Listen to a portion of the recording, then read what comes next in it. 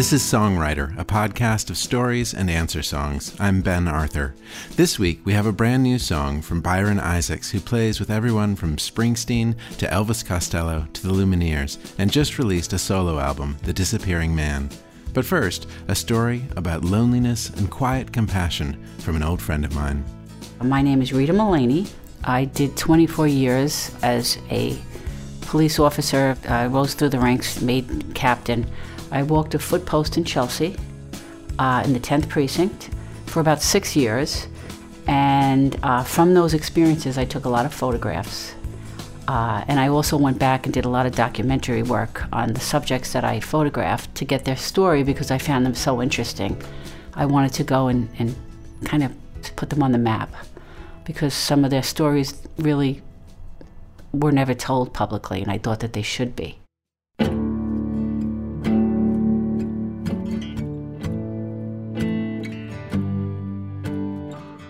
So it's about 1989, and I am a rookie cop, and I arrive at the 10th precinct, and the first face I see is this elderly woman with bright red hair, lipstick everywhere but on her lips, with a big wool coat, scarves, all covered up. It was one of those old precincts too, like never been redone, like it looked like the old castles.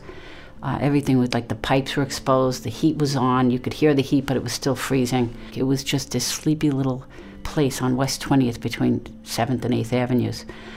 This woman didn't say much to me, but I just kept seeing her day after day. I went up and I got my locker, and I'm a rookie, so I never ask any questions of who she is. It is what it is. She's supposed to be there. One night, I'm walking up the stairs after my ended tour. It's probably about midnight. I saw Millie open up an old closet. I saw her go in there, and then I saw her shut the door. And I witnessed that a few times until finally I realized she actually lived in there.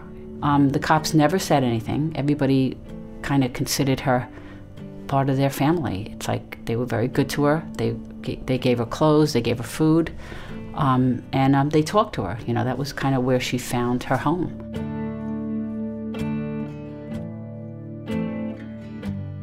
She would see cops come in and do their 20 years there and leave, and she'd still be there. So she had more time than anybody in that precinct. And time means respect. And I think that's when the younger cops came in, they just got used to her, so nobody ever questioned why she was there. And they just never brought it up. But it was also hidden from the supervisors because they come and go, but the cops stay there the longest. So nobody ever really gave her up that she was living there. Every now and then she'd come in and give my partner, who was a woman at the time, dresses. And my partner's name was Diane, and she'd give us these old dresses from her closet, and we would take them graciously, of course, and never wear them.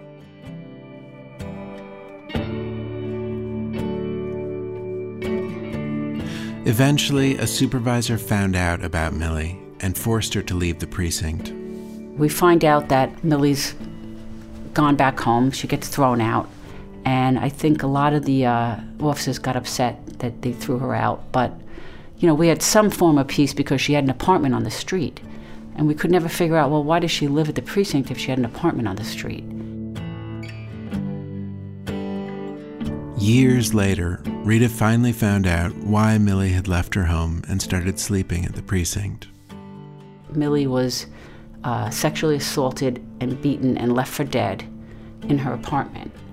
And the cops that came there, the rumor was that they took care of Millie, they brought her to the hospital, but they went and they found the guy that did it to Millie, and that they took care of him.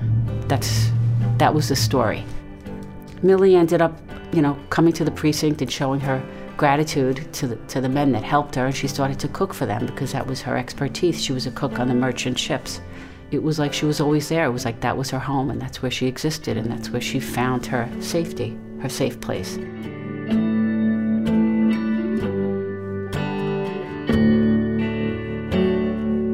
Not long after Millie was sent home, word went around the precinct that she'd been found dead in her apartment. I actually was there the night that they found her. Millie was lying dead in a bunch of newspapers. And the newspapers kind of went back 20 years. She never threw out a newspaper. And there were paths to her apartment that it was like a hoarder's dream. You had to walk sideways. And Millie had been dead for weeks. It was really bad.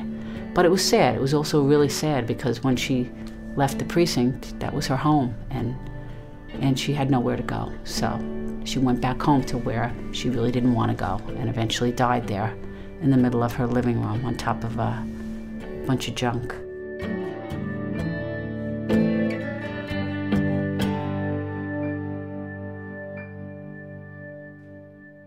By the time I made lieutenant, which was 2001, I'm assigned to the 6th Precinct, and I'm the desk officer, which, I knew nothing about. I'm in my crisp white shirt, and I'm trying to pretend I look official. And all the cops are kind of tiptoeing by me, trying to make sure that I'm okay, because they don't know me, and I'm the new boss. And prisoners are coming in and out, and prostitutes. It was a very busy precinct with drug arrests and prostitution, male prostitution especially, down by 14th Street and Gainsborough. It was all male prostitution there. So they're all coming in their mini skirts, and they get arrested today. They know that they're out tomorrow, and then maybe the cop will give them a couple of weeks off, and they'll go back. As I'm sitting there, it's just a day in the life, and in comes Moira Smith. Moira grew up in Bay Ridge, where I grew up in Brooklyn, and she said, Rita, I can't believe you're a lieutenant. She was 2 years older than me, but I used to date her best friend's brother, Charlie. So we would talk about all the old characters that we grew up with. So we said goodbye, good luck. She goes, good luck. I'm like, thank you, I'm gonna need it. A little after Moira left on the same day, I'm again trying to pretend I know what I'm doing, and this cop comes up to me and says, Lieutenant, we have a problem in the basement. And I said, well, what's the problem? He said, I think the cleaner is dead. So I said, oh my God. I go down the basement with him. He was an older man, and I said, I can't believe this poor thing comes to work and drops dead. I have a dead body in a precinct. All right, I gotta make my notifications. I'm trying to remember, who do I call first? The borough, operations, my commanding officer, which, by the way, I just met my commanding officer, and at this point, I don't think he was very crazy about me. But he wasn't in, so I was the highest in command. I go to pick up the phone, and somebody puts their hand over my hand while I'm going to pick up the phone. This sergeant said, Lieutenant, we have a problem. I said, now what's the problem? He said, Jose, the cleaner, he retired. I said, then why is he dead in the fucking precinct? He said, well, he lived here.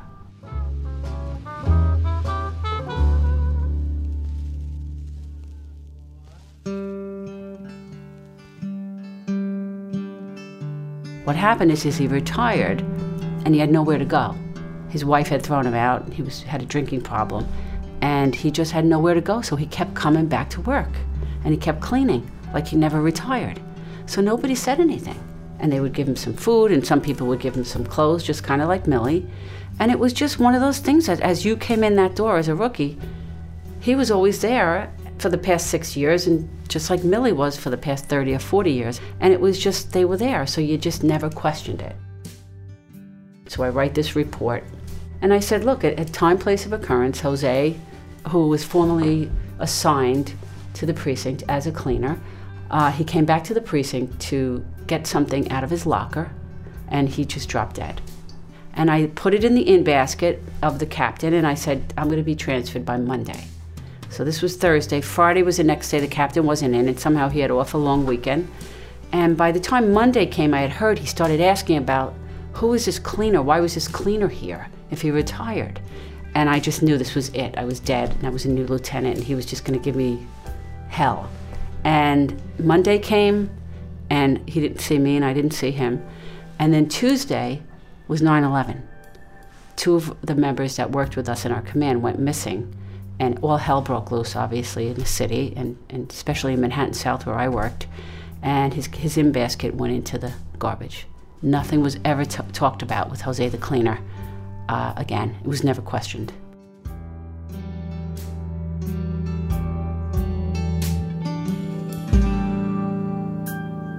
Along with 2 officers from her precinct, Rita also lost Moira Smith, who died during the rescue efforts on 9/11.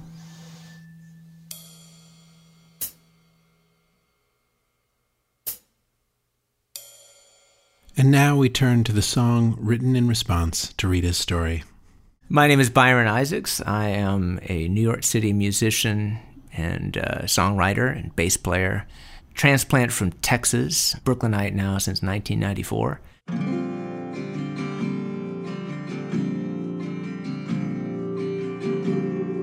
Over the years, I've been really lucky, I think, in getting to play with a lot of my heroes. I spent years playing and recording with Levon Helm from the band, in his band, and got to record on his Grammy-winning studio albums, Dirt Farmer and Electric Dirt. And he actually recorded a song of mine on each of those records, which was a huge honor. I got to play and record with Willie Nelson and with Bruce Springsteen, and Byron has played with so many extraordinary musicians. I was in Joan Baez's band for a while, and that I have to remind him, Alan Toussaint and Elvis Costello, and that he also records and tours with the Lumineers. And now you play with... And in recent years, I've been playing with the Lumineers. Those guys they're awesome. I have to say they're among the most down-to-earth people I've ever worked with, and it's been a pleasure. You know, there's always that nagging fear that when you're asked to write a song on schedule, that the muse just won't show up. There's almost too much here to get into a song. But I wanted to get some of the stories in there because, you know, when you're writing a song about something so quintessentially New York as a New York precinct, and characters as interesting and juicy as these characters, you know, instantly I want to be Lou Reed and write these like amazing little vignettes about these people. Hopefully I found that universal thread that sort of connects it and gives it a context. That's what I was going for, that I could string these little pearls of stories out on. As Byron thought about the song he wanted to write, he realized that Millie had a lot in common with someone close to him. My mom used to, you know, have the flaming red hair and, you know, the bright red lipstick, and also was a hoarder. Spent a lot of years in a house with my mom where there was basically a single file path from the door to the bed, and on either side of this path were towering piles of newspapers that were, you know, decades old. It's very much what Rita describes Millie's apartment looking like when she saw it finally. However, my mother was tended toward the hermetic.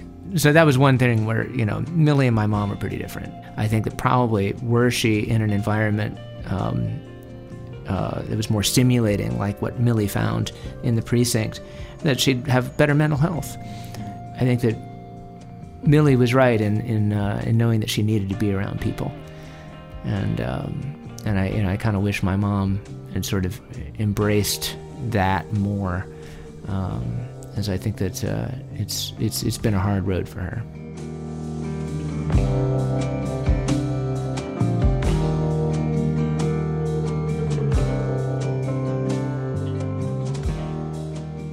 Here's the song written in response to Rita Mullaney's story titled Someone to Someone by Byron Isaacs. I've seen every kind of face walk through that door. You book them and you print them and you file a report. You learn to never say you've seen it all before. When you're a police officer in New York.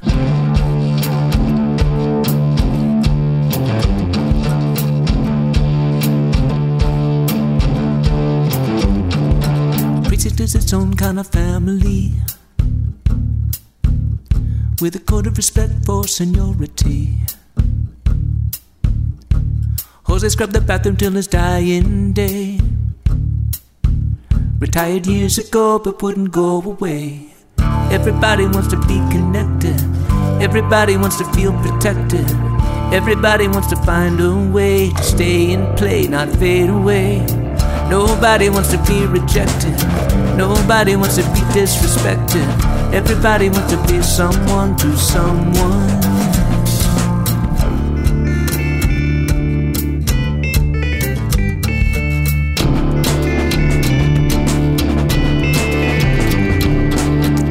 Chelsea Millie was the grande dame, a civilian survivor given shelter from the storm. She used to sleep in the storage room, we turned a blind eye. When they sent her home, they sentenced her to die. Everybody wants to be connected, everybody wants to feel protected, everybody wants to have that place. People know their face can't be erased. Nobody wants to be rejected, nobody wants to be disrespected. Everybody wants to be someone to someone. Everybody wants to be someone to someone.